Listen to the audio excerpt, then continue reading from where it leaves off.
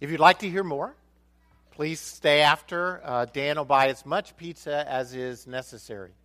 For everybody who would like to stay, but save me a little lasagna first, Dan, wherever you want. Everybody doing well? Take your Bibles, please, and turn to 1 Peter. 1 Peter chapter 2.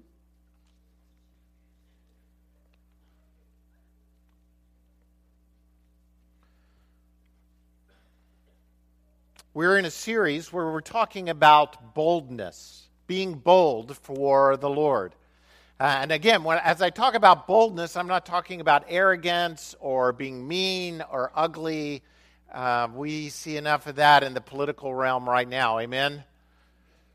Amen? It's getting ugly out there, people. We need to be bold in the Lord. Boldness is not arrogance or ugliness. Boldness is also not, many of us see Jesus and we see the picture of Jesus meek and mild. Meekness to me is boldness under control. There is boldness in the Lord. There's an understanding of who we are in Jesus. It talks about his followers on several occasions.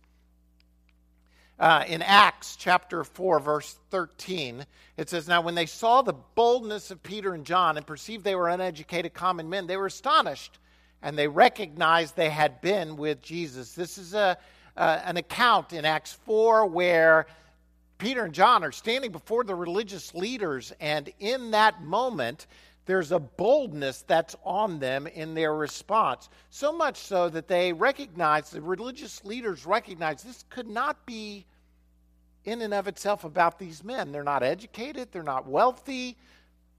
Oh, we know what it is. They've been with Jesus. Hopefully, that's what we want to portray to the world around us. A healthy, winsome boldness that we know Jesus. Hebrews 13:6 says that we can even boldly come into the Lord's presence. The Lord is our helper. We don't have to fear, what can man do to me? So we've been talking about this theme of boldness this morning on this Palm Sunday as we look at the cross again, look at the meaning of the cross. I want to talk about the bold sacrifice that comes as a result of Jesus' death on the cross. A proper understanding of the cross, people, is critical for us. We need to understand. We know the cross. We've seen the cross. We've got crosses in our homes. We have crosses around our necks. We have cross earrings. We know the cross, but do we really know the cross?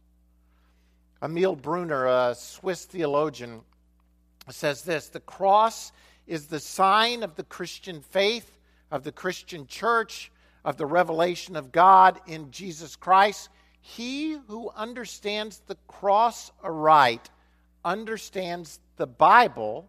He understands Jesus Christ." We've talked about this over and over and over again, that from my perspective and Brunner's perspective as well, Jesus Christ and the cross are the interpretive key that unlocks the entire Bible. If we don't understand the cross, if we don't understand Jesus, we'll never fully understand the Scripture. Too many years. Too many. I've found myself kind of running from waving palm branches. Our children, the lovely way they bring the palm branches in every Palm Sunday, running from Palm Sunday through Monday, Thursday, Good Friday, into Easter, without ever really taking time to pause and to look afresh and anew at the cross. To see what Jesus did for us, and more importantly, who we are because of the cross. Without Jesus, whether we know it or not, without the cross, we are all held captive. We're captive to sin, we're captive to thoughts, we're captive to death. We think and act in a certain way, and what we need is someone to deliver us from this captivity. You see, the sacrifice and the cross They say something to us. But is it communicating to us what it's supposed to communicate?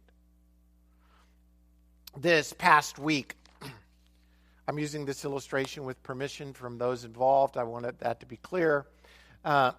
This past week before last, I went away to study for a week. I do this on occasion where I go to study, look at sermons, plan, pray through what God would have us to look at on Sunday mornings.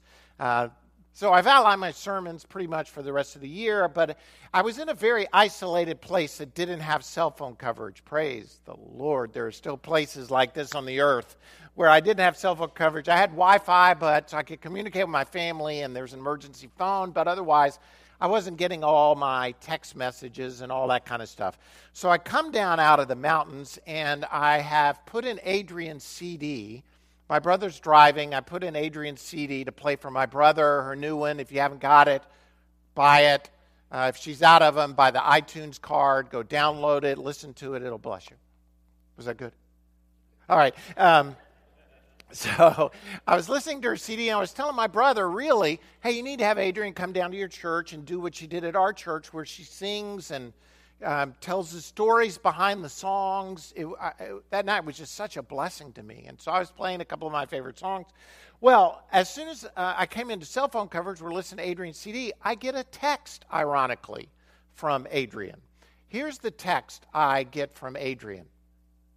See if I can do this right. She says to me, Stacy and I were wondering how okay you and Kathy are. Smiley face. Now, for those of you who know Adrian and Stacy, and I've known them for 15 to 20 years, they've been on staff, I've worked with them, they love me, but they've never asked me how Kathy and I are. I mean, it's just not in their nature to be asking those kind of more intimate questions. But I know Stacy and I know Adrian, and they're women of prayer. So I'm thinking, if God has placed Kathy and I on their hearts, then obviously they want, there's something going on. So I respond, trying to figure out how much to be revealing, honestly, in a text message. But I respond, we're doing okay. It's been a very stressful time. We're trying to deal with everything the best we can. Thank you for your love and your prayers. There's a little more, but I'll limit it to that much. So then Adrian responds to me and says, thank you for being real with me. I will definitely be praying for you and the family more. Great. Next text message from Adrian says the following. In full disclosure, though, the question I was asking should have said, how old are you and Kathy?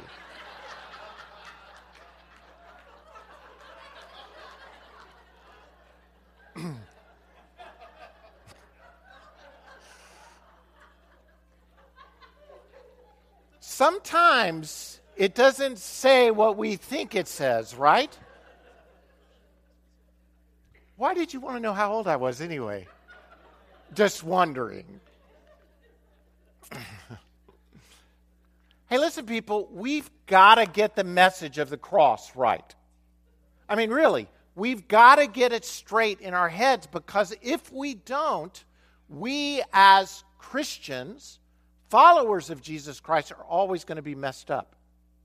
We may think the cross is saying one thing when it's actually saying another. We may assume it means this when actually it doesn't. Palm Sunday is a great example of things not meaning what they think they mean, right? Jesus rides in on Palm Sunday. The people are out yelling, screaming, waving palm branches, saying, "Blessed is he who comes in the name of the Lord. Hosanna, hail to the King who comes." But he's a king not like they expect him to be. See, they're claiming a king who's going to overthrow Rome, who's going to restore Israel, who's going to do... And Jesus is coming and saying, I'm a king, but not the kind of king you think. That's why by Friday, the same people who are screaming for his lordship, his kingship, are screaming for his death. Because Jesus doesn't do things in the way we think he should do them. And the cross is a great example of this. We need to get the message of the cross right. 1 Peter 2, verses 23 and following, talking about the cross, says, when they hurled their insults at him, he did not retaliate. When he suffered, he made no threats. Instead, he entrusted himself to him who judges justly. He himself bore our sins in his body on the cross so that we might die to sins and live for righteousness. By his wounds you have been healed.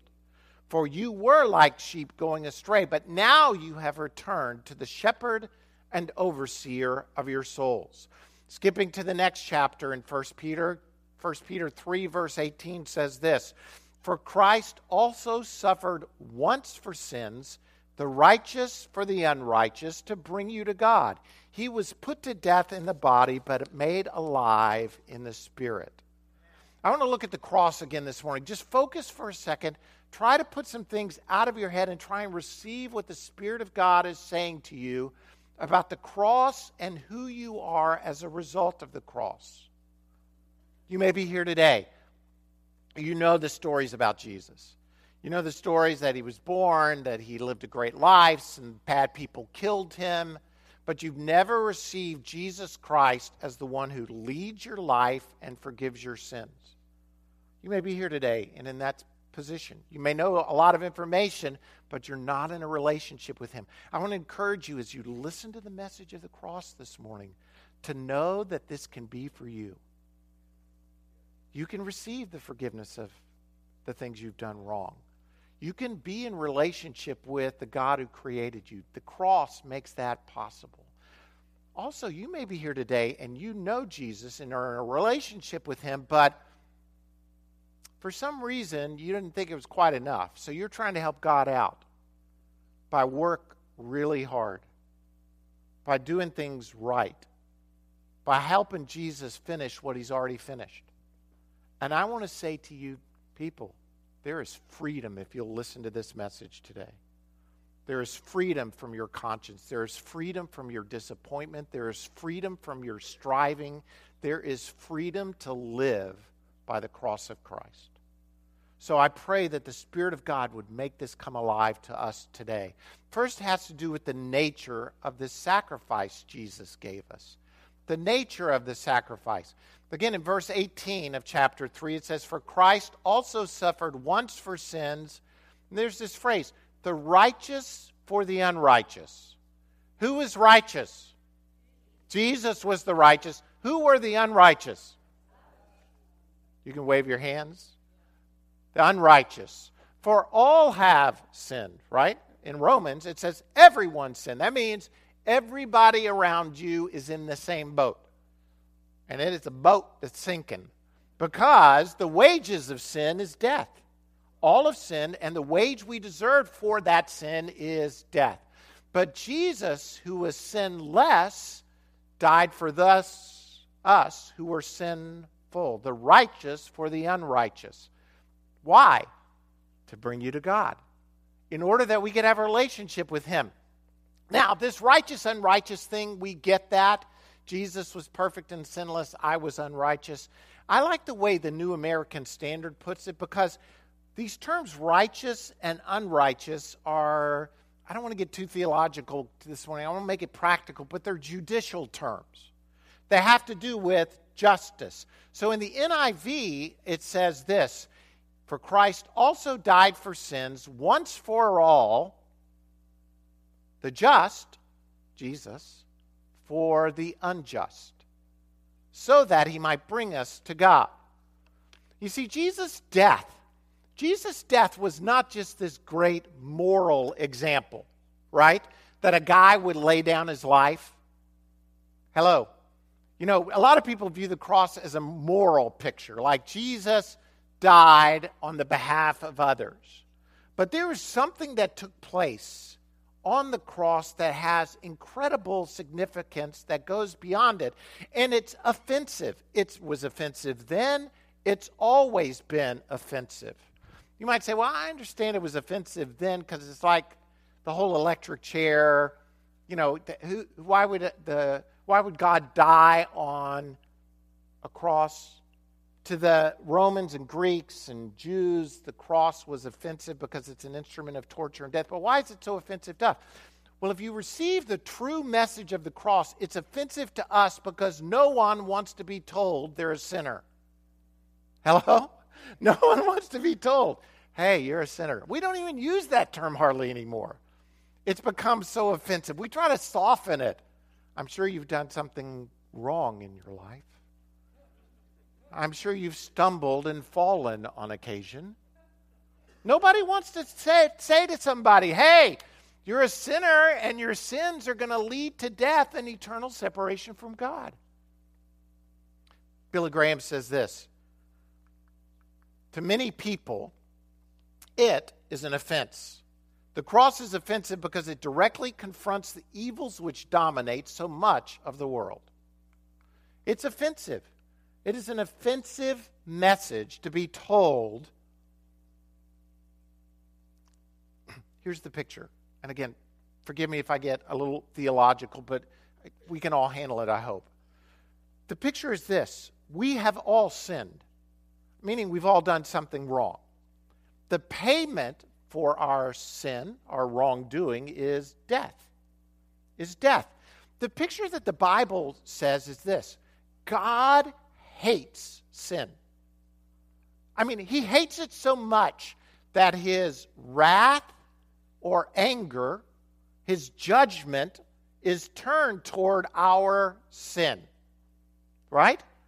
Now, a lot of people don't like that message of an angry God. They make it sound like, and therefore, what Jesus did on the cross was he went to go pay the penalty for our sin so that the anger, so to speak, the wrath of God is not turned against us. It was all turned on him on the cross. People, this message is offensive. People outside the church hate it. People inside the church hate it.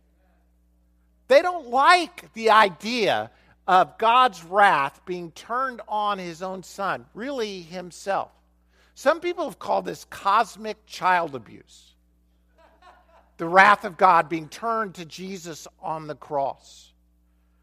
In 2012, Keith Getty and Stuart Townsend wrote a really popular modern hymn that we sing in this church called In Christ Alone. Great hymn. It has great, rich theology. In 2012, they found themselves in the middle of a media controversy because the Presbyterian Church USA wanted to put it in their hymnal. The PCUSA, that's the more liberal, what we would call the more liberal end of the Presbyterian Church, wanted to put it in their hymnal. But there's this line in the hymn that says this, till on the cross as Jesus died, the wrath of God was satisfied. They wanted to change the line to this, till on the cross as Jesus died, the love of God was magnified. Because they didn't want, and there has been a move, this is not new, and it's not Presbyterian alone. I come from a Baptist setting. When they were doing the New Baptist hymnal in 1990, they wanted to soften the message of the blood of Christ. Cross-denominational lines, Methodist, Baptist, Presbyterian, we want to soften the truth about the blood. Why? Because it's offensive. It's offensive in this way. We don't want to think we're guilty. Right? You see, we want to think, hey, I'm pretty much across the bridge. And really what Jesus did on the cross was just reached out a hand and pulled me the rest of the way over. We think of ourselves as pretty good. Right? People, we are not pretty good. We're not only close to the end of the bridge, we're not even on the bridge. We can't get ourselves on the bridge. In fact, we are so far separated from God that the only hope that we had was that God would come to us.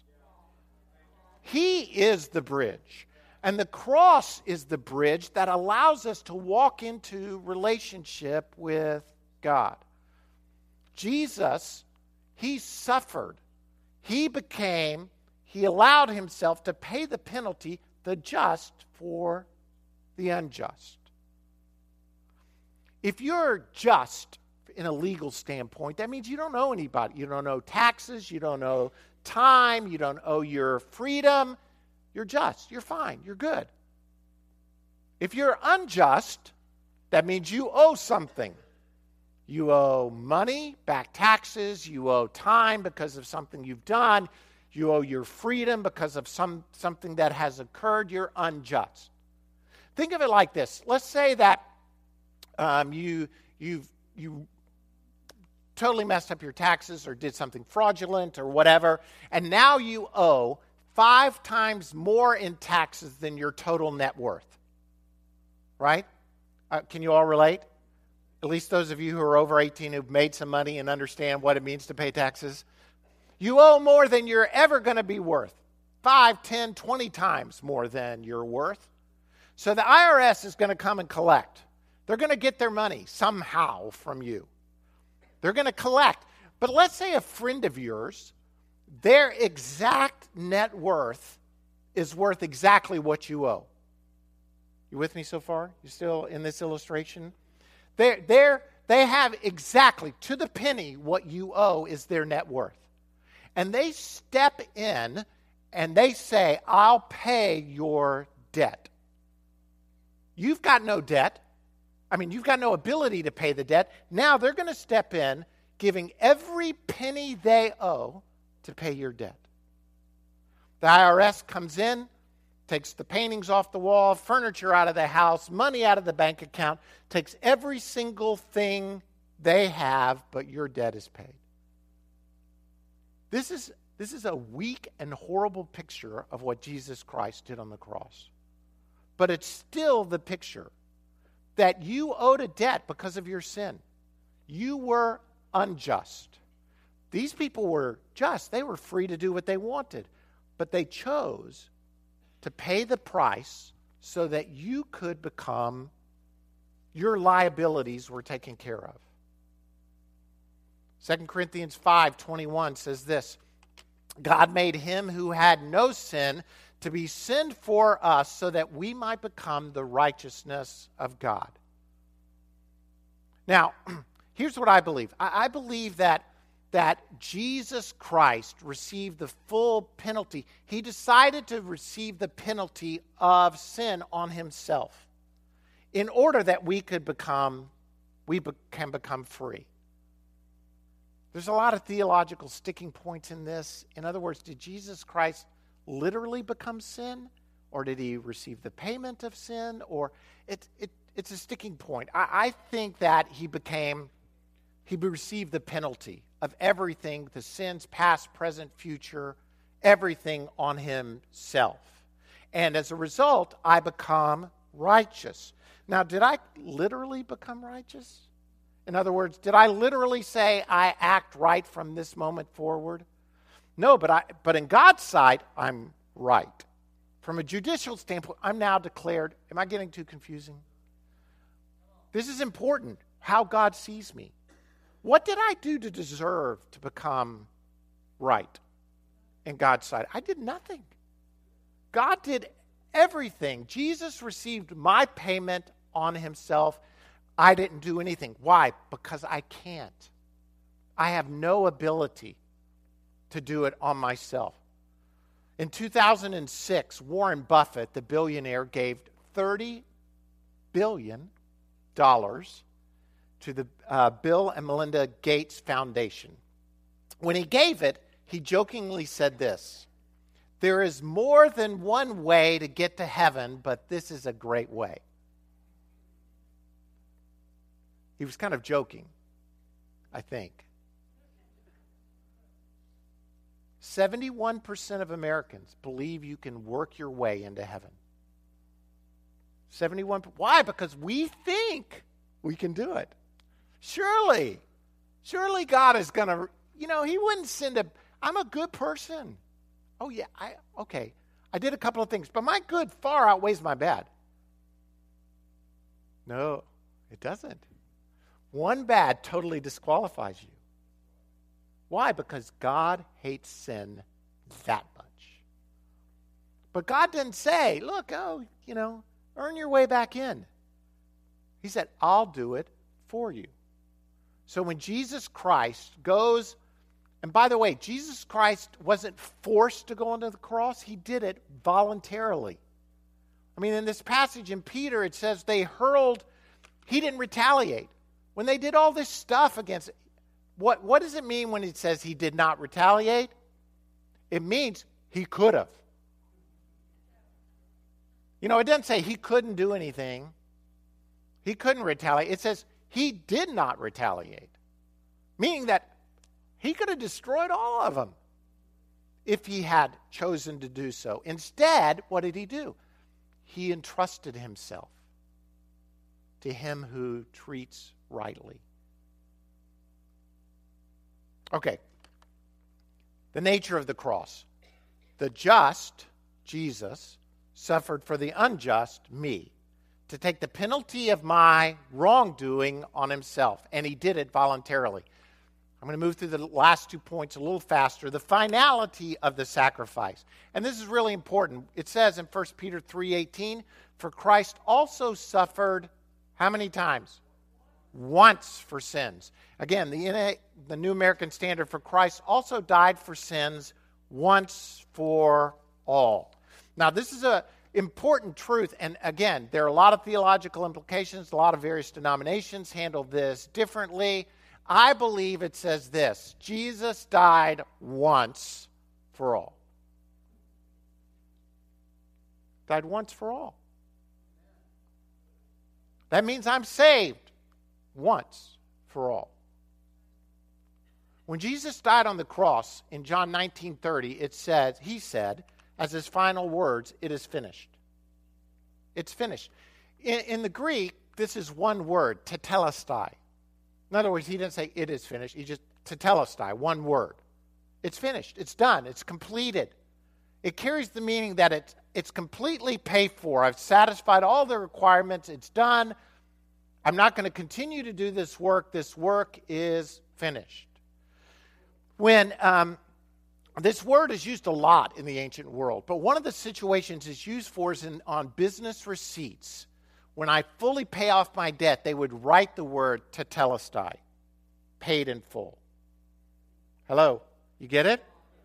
Paid in full. Meaning that when Jesus died on the cross, what he came to do was not only completed, but all the sins for all time, past, present, future, have been paid for. Paid in full. Paid in full. That means that if you're here this morning and you don't know Jesus Christ as the one who leads your life and forgives your sins, you can receive him and know that your debt is paid in full. You don't have to do anything else. He's done it for you. It's finished. Many of our problems come because we don't fully grasp that it's done. It's paid for completely. Let me give you just one example. For those of you who are followers of Jesus Christ, let me talk about our conscience, just for all of us, just for a second. Anybody here struggle with your conscience? Don't raise your hand. Or you can if you want to. Raise your hand. Struggle with our conscience? I mean, we play all sorts of tricks to try and handle our conscience, right? We try to beat it into oblivion. We try to ignore it. We try to blame it on others. We try to medicate it. Hello? We try to do stuff to try and handle our conscience. Religious people try to handle their conscience in a very specific way. We think, oh, I've done this bad, so I'm going to do more good. I mean, that's religion, right?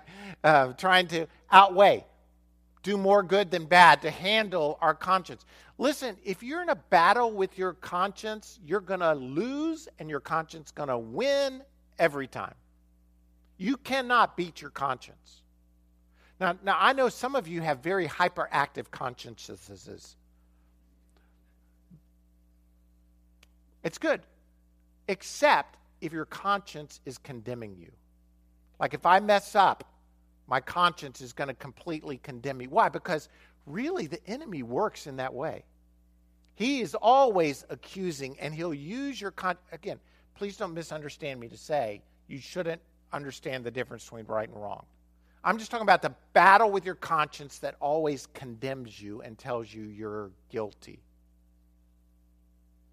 If you get a hold of the truth that the cross is the finished work of Jesus Christ for our sins, then rather than trying to do battle with your conscience, you can turn to your conscience and say, yeah, I screwed up.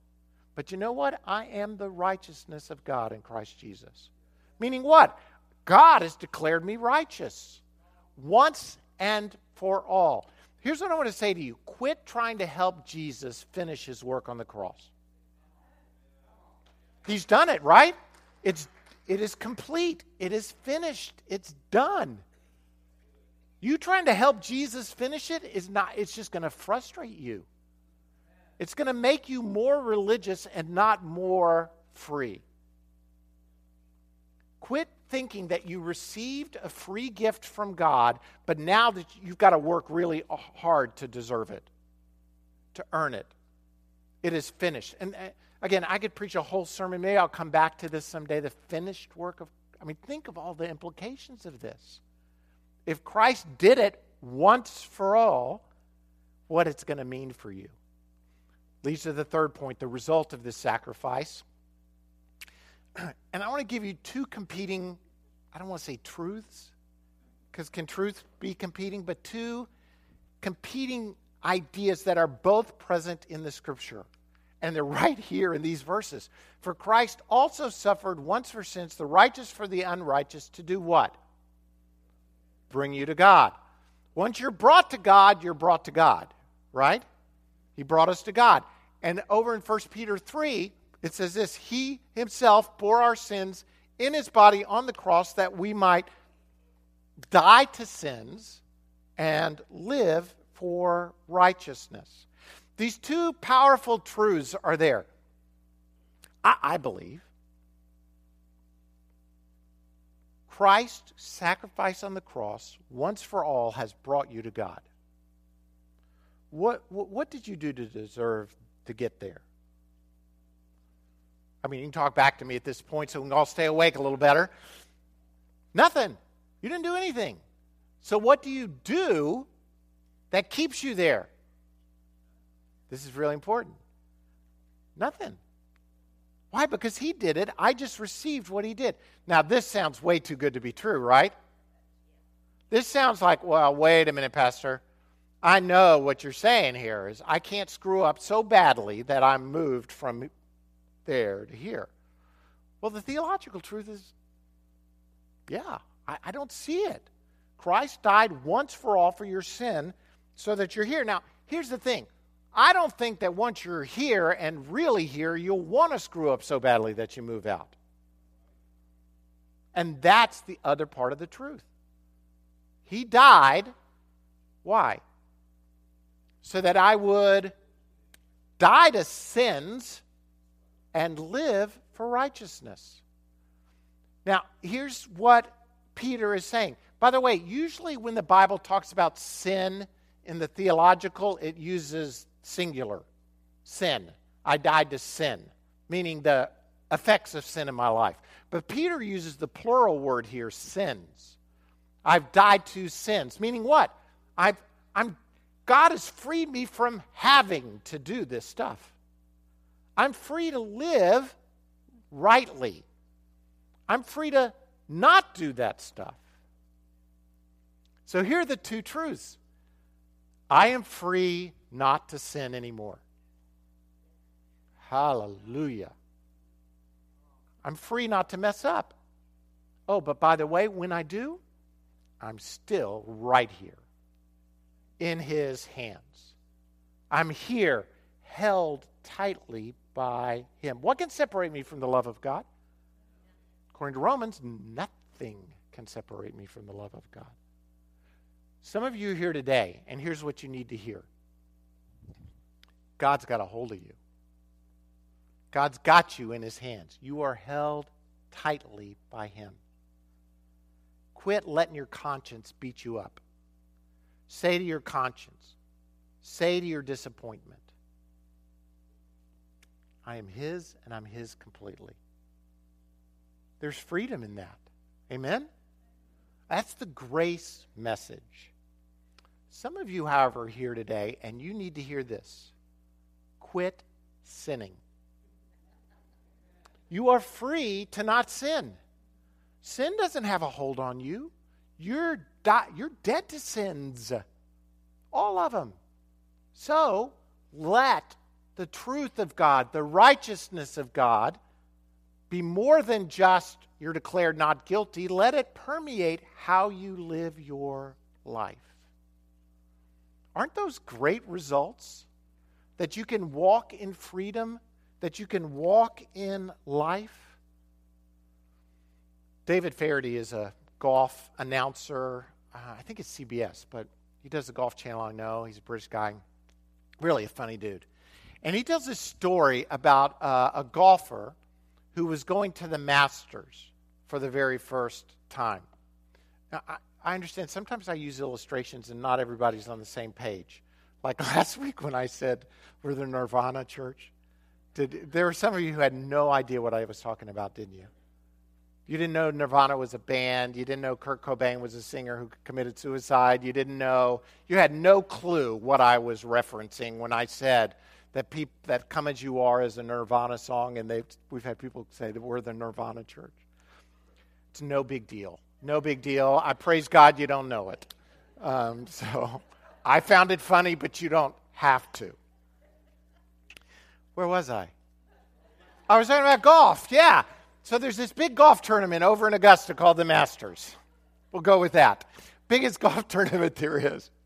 So David Faraday's telling this story about back in the 70s, a first-time golfer, professional, went to compete in the Masters. Back in the 70s, the Masters tournament made you use their local caddies. There was you couldn't bring your own caddy in. Caddy's the person who carries the clubs.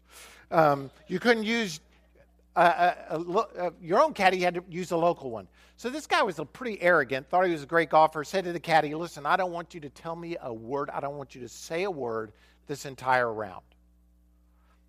Caddy said, fine. 10th hole, this golfer hits it into the trees. Comes up, says to the caddy, I'm going to hit it out of the trees with a slight fade. It's going to land on the green. Caddy, as he's told, says nothing. Golfer executes the shot perfectly. Perfectly. Hits the ball, fades out of the trees, curves around, lands on the green.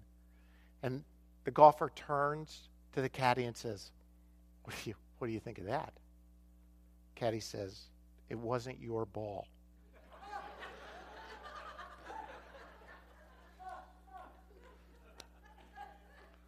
And for those of you who don't know golf, that's a bad thing.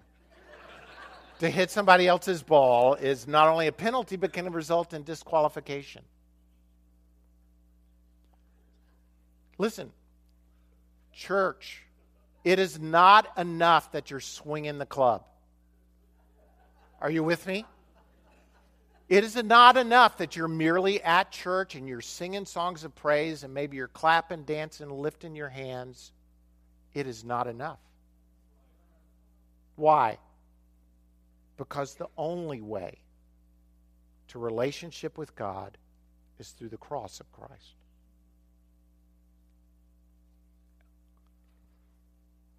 Peter says this, by his divine power, God has given us everything we need to live a godly life. What do you lack to live the right life? Nothing. We have received all of this by coming to know him, the one who called us to himself by means of his marvelous glory and excellence. And because of his glory and excellence, he has given us great and precious promises. These are the promises that enable you to share his divine nature and escape the world's corruption by human desires. It is all, Peter is said in 1 Peter, carries on in 2 Peter, by the cross of Christ that you're able to do it. On the night before his death, Jesus stands before his followers and he says, this is my body, which is broken for you. Do this in remembrance of me. After supper, he takes the cup and he says, This cup is the new covenant in my blood. Do this whenever you drink it in remembrance of me. He is visually demonstrating to them what is about to take place on the cross. It will literally happen. The cross literally happened so that our sins could be paid for. It'll happen, but it happened just once for all. It's finished. It'll happen so that we can live in freedom from sin and forgiveness from sin. It's the greatest gift of all eternity, the cross of Christ. When we come to this table this morning, here's my prayer for each and every one of us, that we will receive the finished work of Jesus Christ on the cross that forgives us from our sins and at the same time frees us from having to sin.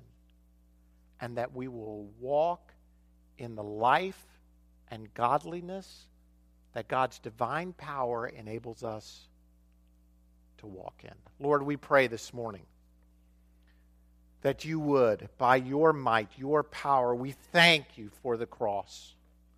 We thank you for the forgiveness that comes by the cross. We thank you, Lord, for all that you've provided in the cross.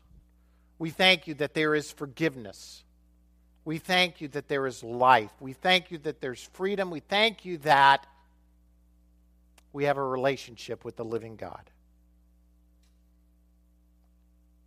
Lord God, I pray right now as we come to this table that we will receive everything that you desire for us to receive.